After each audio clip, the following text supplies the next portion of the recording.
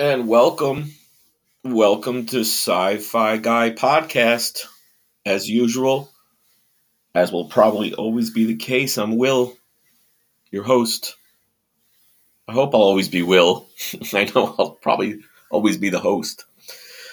The episode we're about to launch into is going to envelop and analyze, I guess, Star Trek sites, in particular, as the title more than suggests, Warp Factor Trek.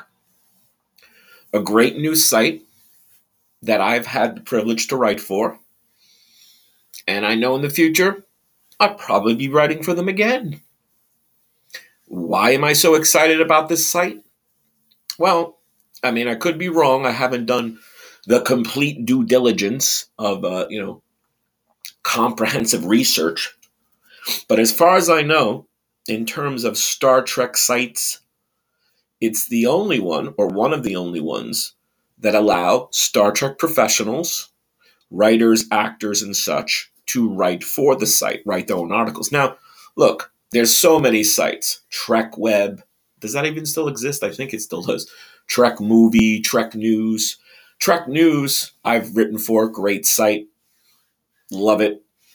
What I'm saying, though, is that when you look at the great majority of websites, just the great majority of websites, no matter if you're Star Trek or not, you're dealing with writers, great staff writers who are writing on the subject.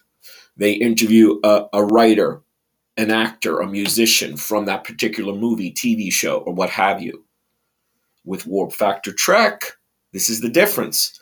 They're getting Star Trek professionals, people who have written for the show, actors, so forth, producers, to create content, to talk about their experiences, to analyze the material, talk about fandom.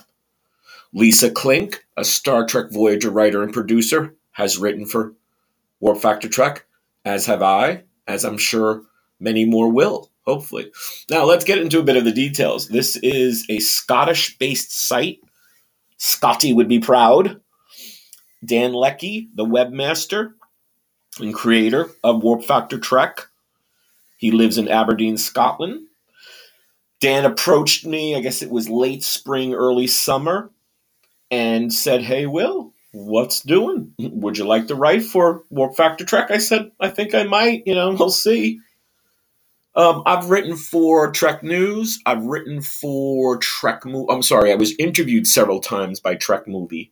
And that's the difference. And that's why I'm writing, creating, and recording and doing this podcast episode, because Warp Factor Trek is different. I've been interviewed by several sites, and then I have written for, say, Trek News. But it wasn't in that sort of perspective, again, of that professional, that Star Trek professional from that point of view. And that's where, Warp Factor Trek differs. So, that's basically the thrust and the gist. I wish more sites would do it. I don't see, why they won't or why they can't. Again, I have written for Trek News. That's true. I don't think, again, I haven't maybe done the complete research that Trek News or any other of these sites, except for Warp Factor Trek, has allowed or has approached, Star Trek pros, the writers, the producers, perhaps even the actors. It would be great to have, a Next Gen, Deep Space Nine, Voyager, Discovery actor talk about their maybe days in the makeup chair. And again, you're going to get that in an interview, of course, and you have and you will.